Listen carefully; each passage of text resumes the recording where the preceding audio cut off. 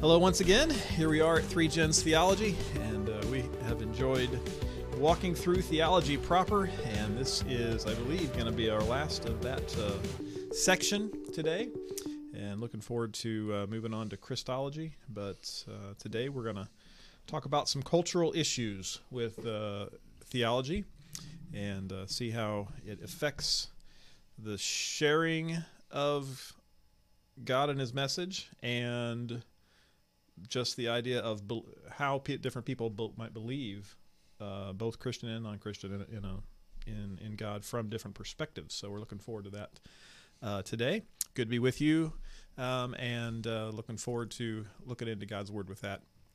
At Three Gens, we want to come alongside and encourage you in your walk with the Lord. As we've been talking about theology proper, we talk about different subjects and different components of who God is, but all those we want to be drawn to a closer relationship, a closer walk with Him. That is our desire. Jim, why don't you lead us in prayer today, and then you can take off. All right, let's pray. Father, we're so thrilled to be able to come before our Heavenly Father with our prayers this morning for your guidance and direction in what we're going to say and do today. We desire more than anything else that people would know you and worship you as you deserve. We love you, Lord, and we thank you for your love for us that has given us the life that we have and the privilege to be able to share it with others. Guide and direct. We pray that the Spirit of God will help all of us to have our minds not only clear but alert to the teachings of your word. And that as we're illumined to those teachings, that we will not only apply them to our lives, but with the joy that we have in knowing you, we'll be living them out of our lives in every day, in every way. Thank you for your blessings and your guidance in Jesus' name. Amen. Cultures around the world have a tendency, because we are human, to be ethnocentric. The word ethnocentric basically means centered on your own culture. That's why if you look at maps of the world, you don't find the United States in the middle of most of the maps. What you will find is the culture, the country that has made the map.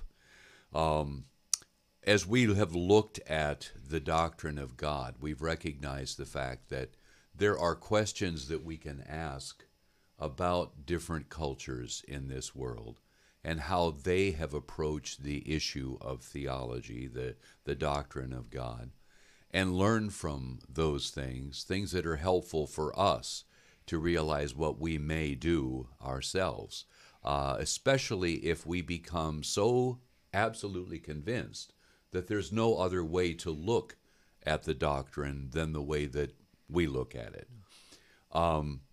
We have asked the question, is the Allah of Islam the same as the Father of Jesus in the Gospels? We have asked the question, is God harsh and unapproachable as some have presented him or seen him to be?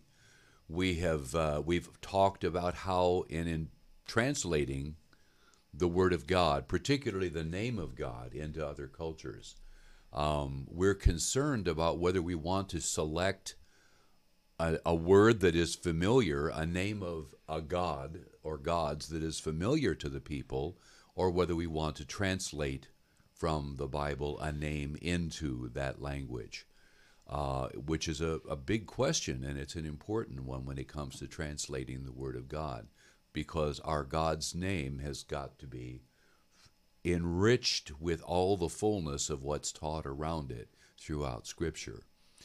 We've looked at the question of how, as those who are trying to picture and envision God within our culture, have a tendency to try to mold God into the image that we want Him to have.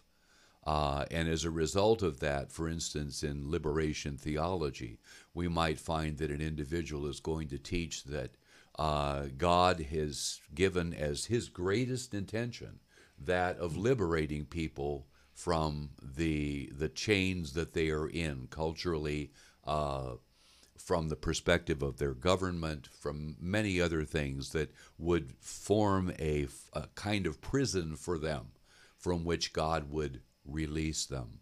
And of course, we do believe that freedom is something that is wonderful. We are blessed with it here in the United States. Many countries are not. But we also recognize the fact that the greatest liberation that any of us can have is our liberation from the bondage of sin into life everlasting through Jesus Christ. So as we stop today and kind of focus on the issue of the gods of the nations, we want to look at the Old and New Testament evidence that relate to that. We want to think about idolatry. And we want to think about the way we talk about other people and the way they worship or believe. One of the sad things is that traditionally throughout Christianity, and you guys will be aware of that, terms like pagans, heathens, barbarians have been spoken from the pulpit about people who are unbelievers.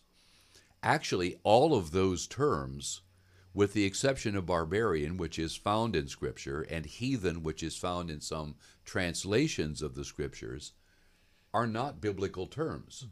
The biblical term is the gods of the nations, the gods of the nations, the gods of the peoples.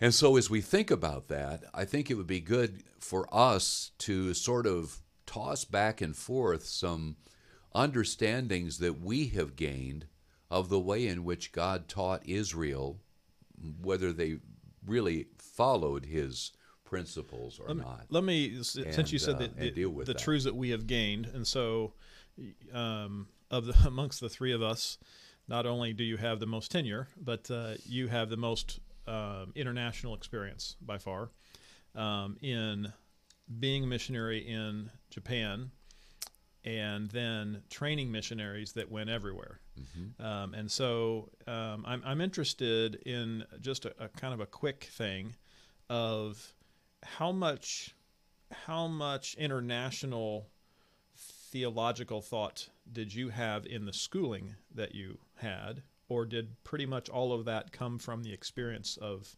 ministering in those in Japan and then in helping others?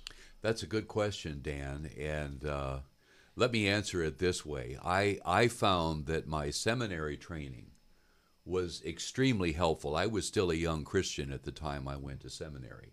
And so this was all new to me, and I learned tremendous things. I had a good theology professor who really forced us to get into the Word to find the answers to theological questions.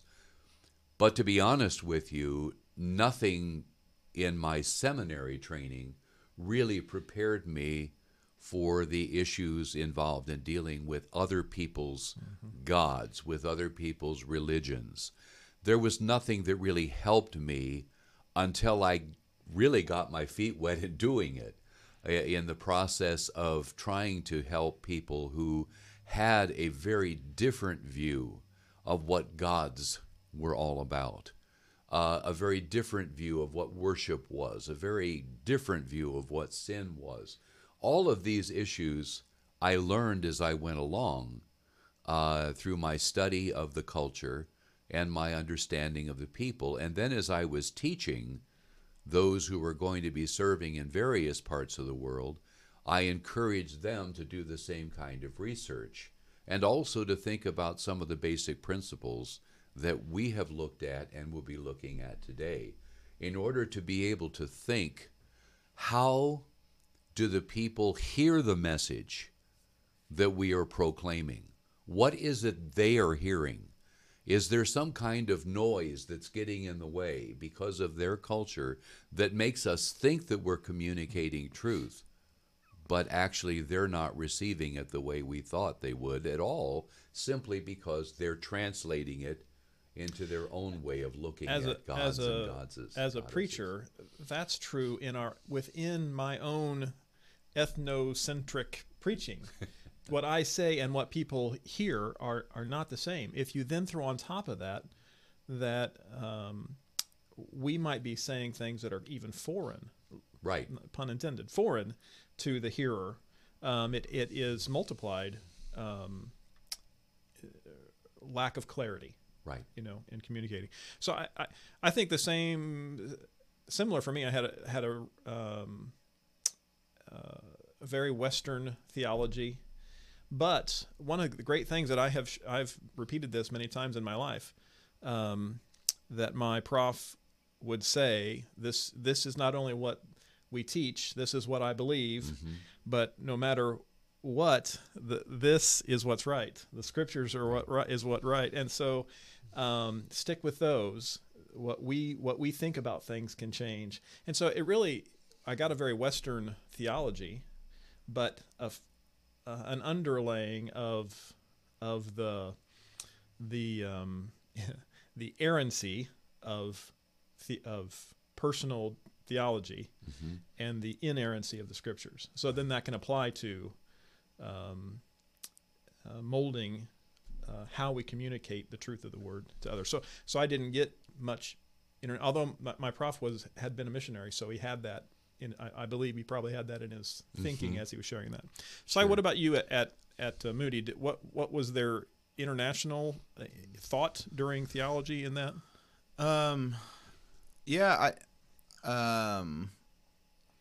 There was so much. Moody was such an interesting grouping of people. I don't know that I really felt like I got a lot of international thought necessarily from the teaching, but there were so many missionary kids and people desiring to be missionary that I felt like I gained a international view from that. More at Word of Life or more at Moody or both? More at Moody. Yeah.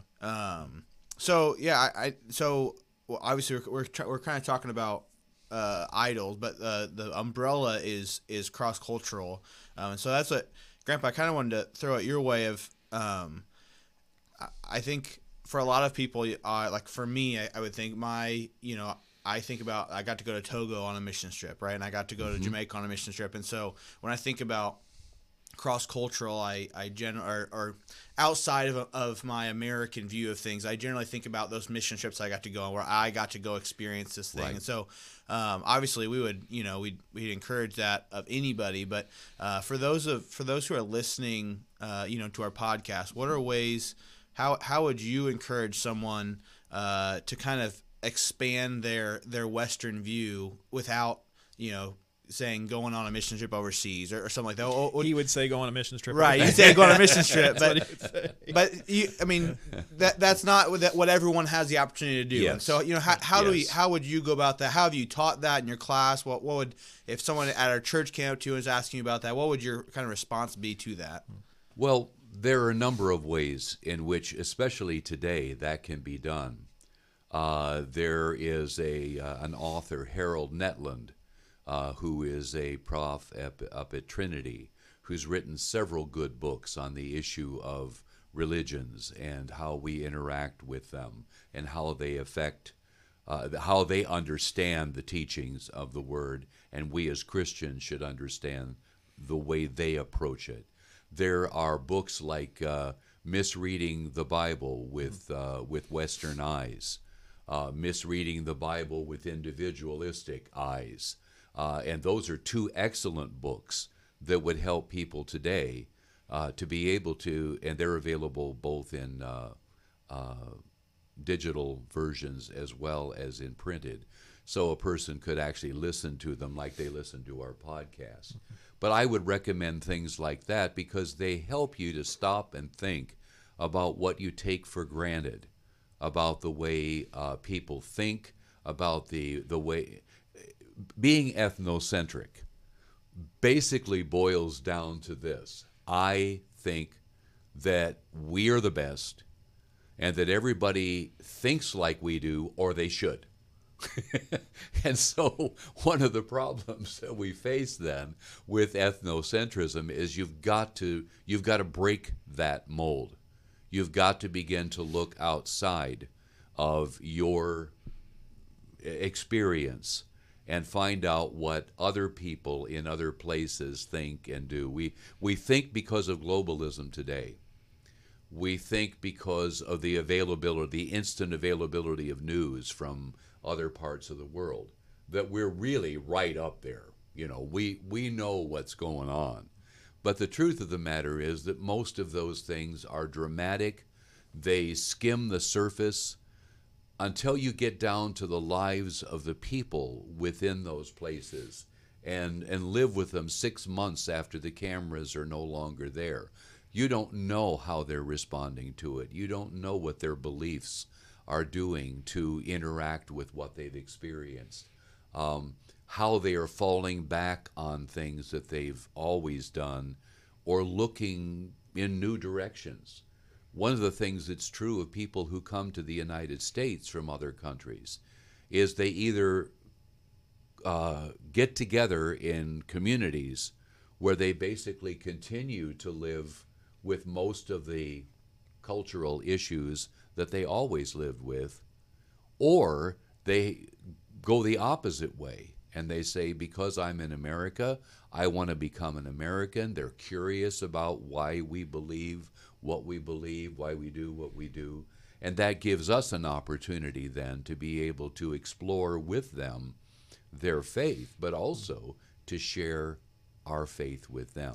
Right. That makes it easier. It makes it easier for us because they're inquiring about how we think. It makes it easier for us that way. When they haven't invited us in the other cultures to come in. Right. At home. Yeah. So you're saying breaking that that thought barrier. I think there's a part of that that's impossible. I can't change the framework of my life. I can't change the background that I have, but I can break the expectation for the other to have that same framework, right? Yes. There's no way to go back and undo the history of your own life, but you can understand that others' path isn't the same. Right. Right. Well, we have the ability, with God's help, to be able to move into a different culture, to learn their language, to take on that culture. As you said, Dan, you can't take off the culture you grew up in completely, Right. but you can take on a new culture, and that will change the way you look at things. It will inform your outlook. It will build and deepen your ability to appreciate what other people think and are going through. That would be like me going to a particular other culture.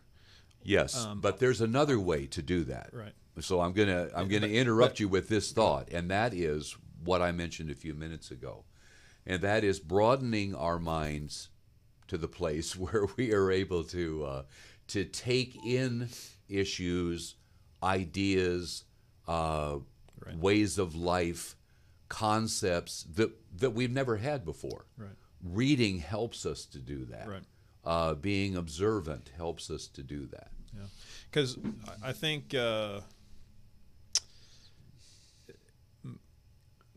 most of us in the West now, in America now, have more of an opportunity meeting an international culture here, which is varied.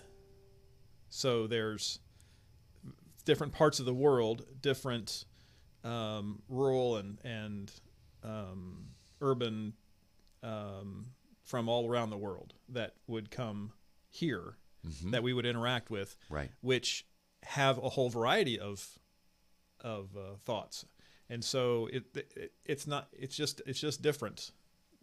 When you went to Japan, you took on the language and had to take on the thinking in order to be able to communicate with them. One ethnicity to one ethnicity. Right. But now, and I'm sure it's this way around the world, but there's not.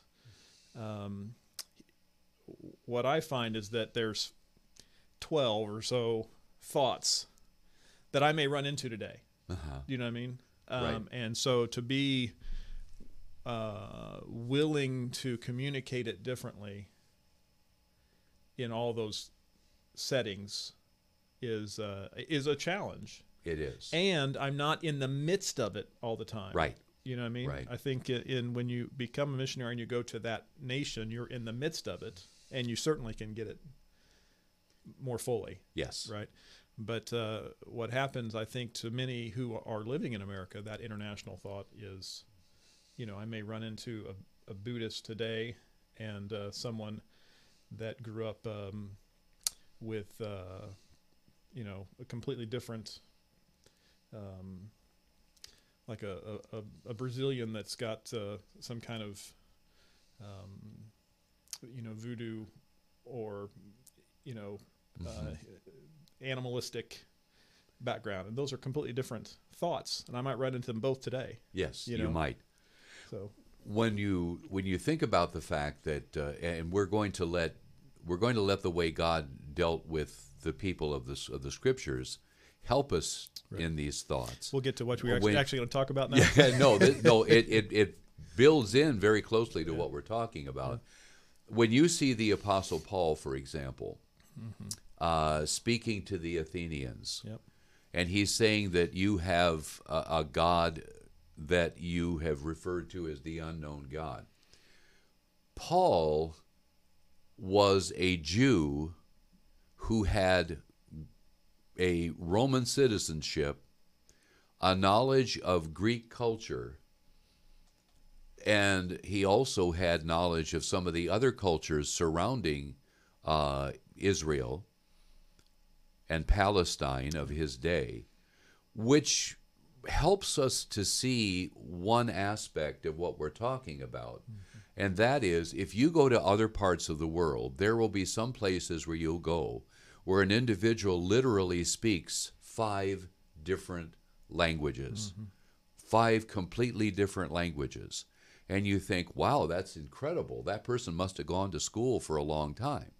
Well, not necessarily. Many of those may have been learned growing up just because there are that many different cultures that are around them, that it's beneficial to know how to speak, or you have to know how to speak their language. And so the same thing becomes true when we look at our God's view of the cultures of the world. He knows and understands every one of them. He is aware of how best to reach all of the peoples of the world. I mean, after all, when we look at the Old Testament evidence, we find that at the very beginning, everyone believed in the one true God. It was only over time, as people spread out from where creation in the Garden of Eden were located, that gradually the demon influences and other influences of a lack of instructing the next generation and all the rest of that resulted in the development of the other gods that exist in the hearts and minds of people around the world.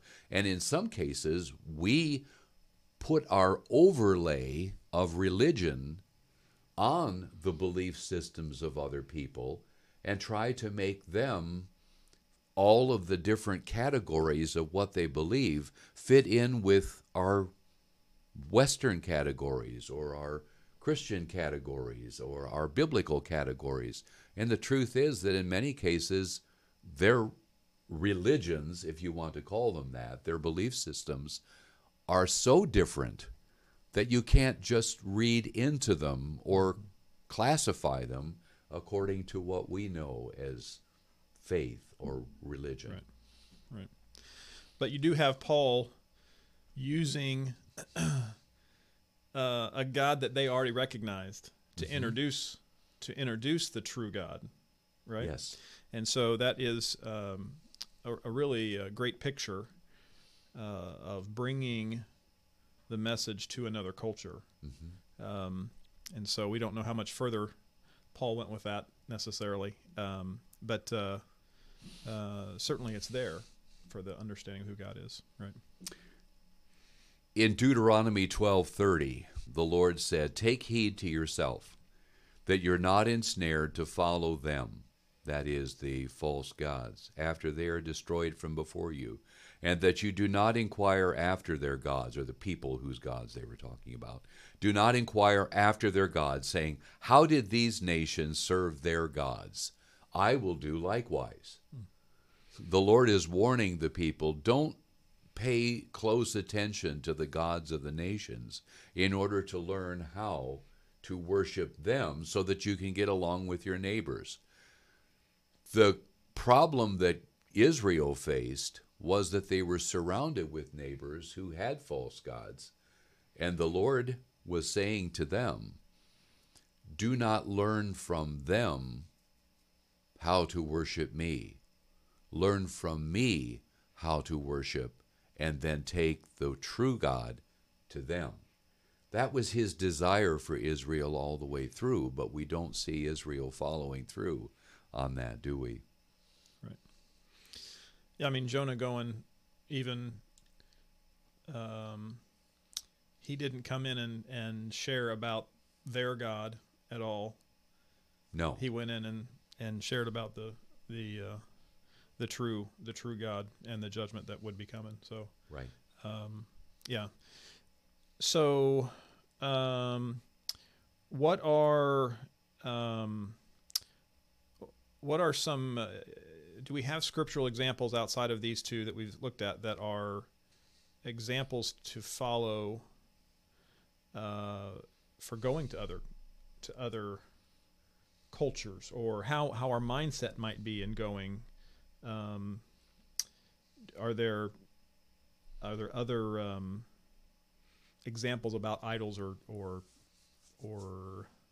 that kind of thing that would be applicable today? Idols is a tough one in our day. I think the thing that I have found most helpful is to understand how God viewed the stranger, the person who was not of Israel. Mm-hmm. The Lord reminded Israel that they had been in Egypt, that they had been mistreated in Egypt, but that he had taken them out of Egypt by defeating, if you will, the gods of the Egyptians. The principle that I find in God's referring to that is that he doesn't constantly refer them back to his defeat of the false gods. If you read any of the accounts of the great kings of the Assyrians and the Babylonians, the desire that they have is to toot their own horn as loud as they can. Look what I did. I went into there and I defeated the people and I defeated their gods. Well, what the Lord reminds the people to do is to love the strangers and to care for them, because that is the way in which God is able to demonstrate himself through his people to the nations that are around. He doesn't emphasize the fact that you are to take on their idols, their false gods. Quite the contrary. He tells them, leave them alone. In fact, Paul is very clear about saying that the idols of the nations are nothing.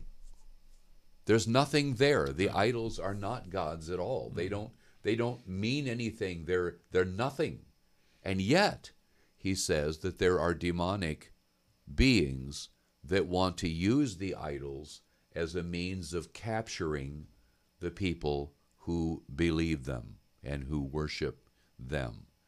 And that to us is another great helpful instruction, because it helps us to realize the fact that idols, while they are nothing, can be very powerful. We in the West have a tendency to idolize a lot of things. We idolize things very often. We may idolize people. We may idolize all kinds of things. And they take the place of God in our thinking. You were talking before, Dan, about the concept of deism and how that kind of opens the door to be able to say, oh, yeah, there's a God somewhere, but I live my life as though he isn't there. Right. And frankly, in dealing with other nations and their beliefs, it's not important for us to know every detail of what those beliefs are. In fact, many times you find I mentioned to you guys the Tripitaka, that is the Buddhist scripture of the southern branch of Buddhism.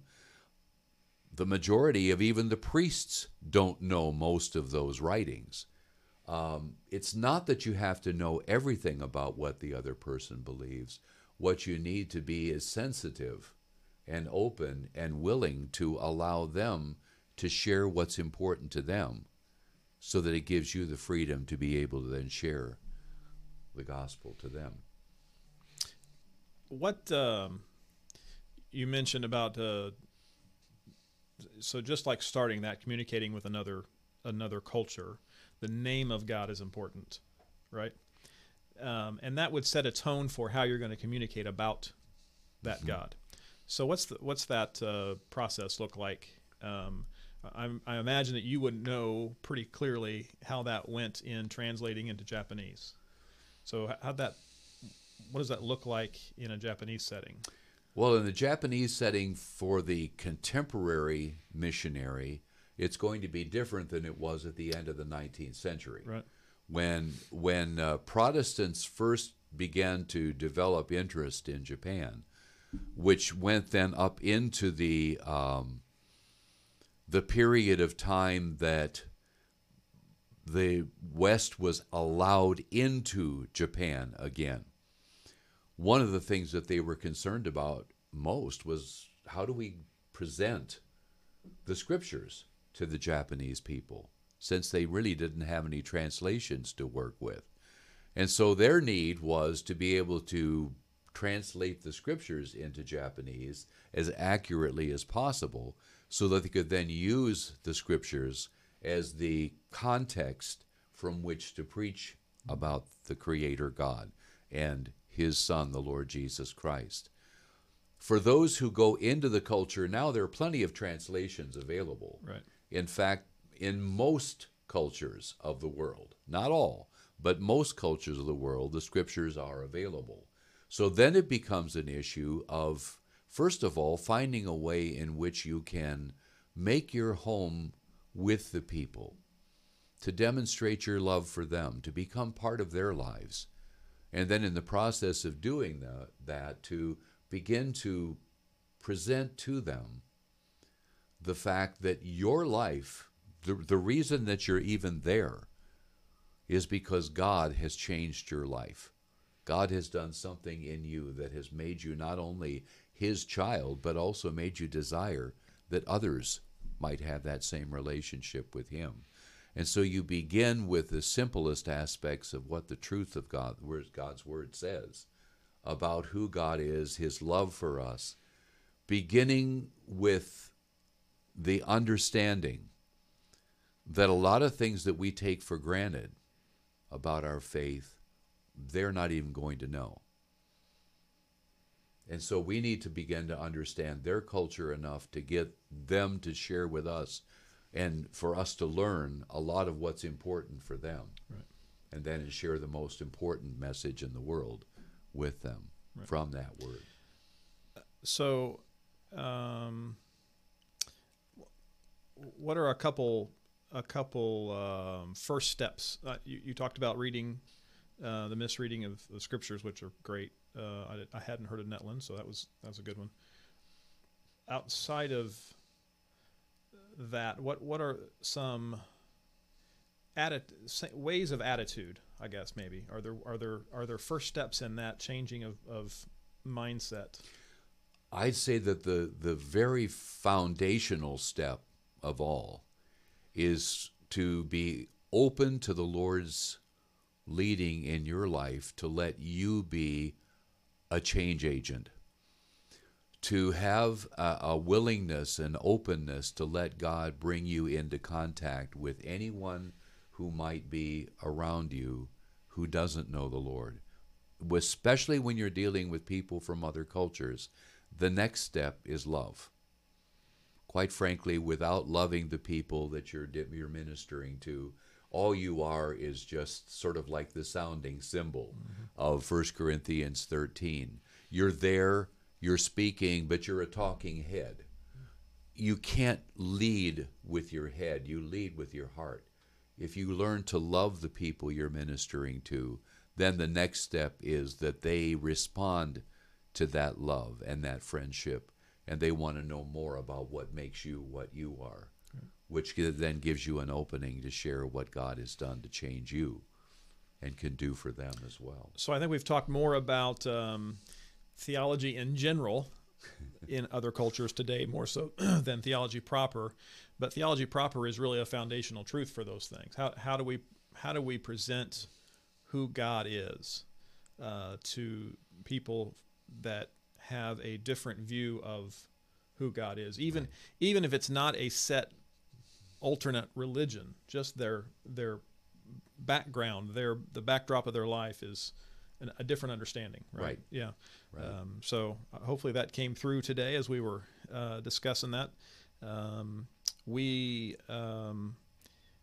as people study, not just pastors, but as church members in America study theology, it is a itemized framework, a logical looking through different points, and then as you bring that to people, that's not always how they perceive it.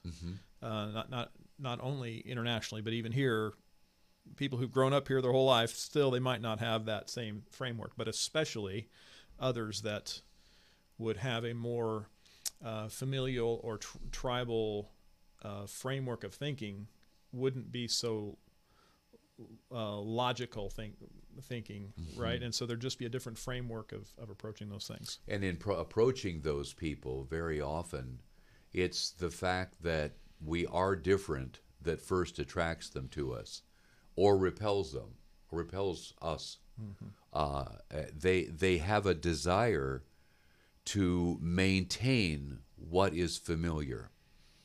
And the change that takes place in some of those tribes, for example, that have been reached even in modern day, as I've mentioned once, I believe in the past, is based upon our willingness to recognize them as a people group. Not just one individual at a time, but to recognize the fact that we have a responsibility to accept their understanding of them as being one people. And so we approach them in that way and recognize that since the Old and New Testaments also are very group-oriented, we have a foundation to be able to approach them with truth. I think, as you said, some come because we're different, it attracts them, and others it repels them. In both of those, it is actually an ongoing love that takes it the next step. That's right. Because the person that's attracted to us for the different thought, the love actually shows that they need more than just a curiosity of what we think, but that we might be actually worth bonding over, right? And then the person that's repelled, you're just not going to be able to debate your way out of that repelled thought. It's gonna have to be love that shows, no, I really care about what's going on. Exactly. So, right. Okay. Well, it's been good to talk through some of these cultural issues. I don't know how theologically proper it was. Well, if our theology doesn't inform our life, it's not very helpful. Right. But certainly, I do love Paul's example there in Acts, in speaking at Mars Hill, and what a good example that is, that we would start with where they are and then share the truth of the Scriptures. Right? Not bend the truth of the Scriptures, but share the actual truth of where it is. And remember that Paul also said, I have become all things to all men, that I might by all means save some. Yeah. That was his desire. That's a good spot. Well, thank you for joining us today, and we love sharing with you. When we get back together, we will be starting in on Christology, and we're looking forward to that as we get together again. Thank you.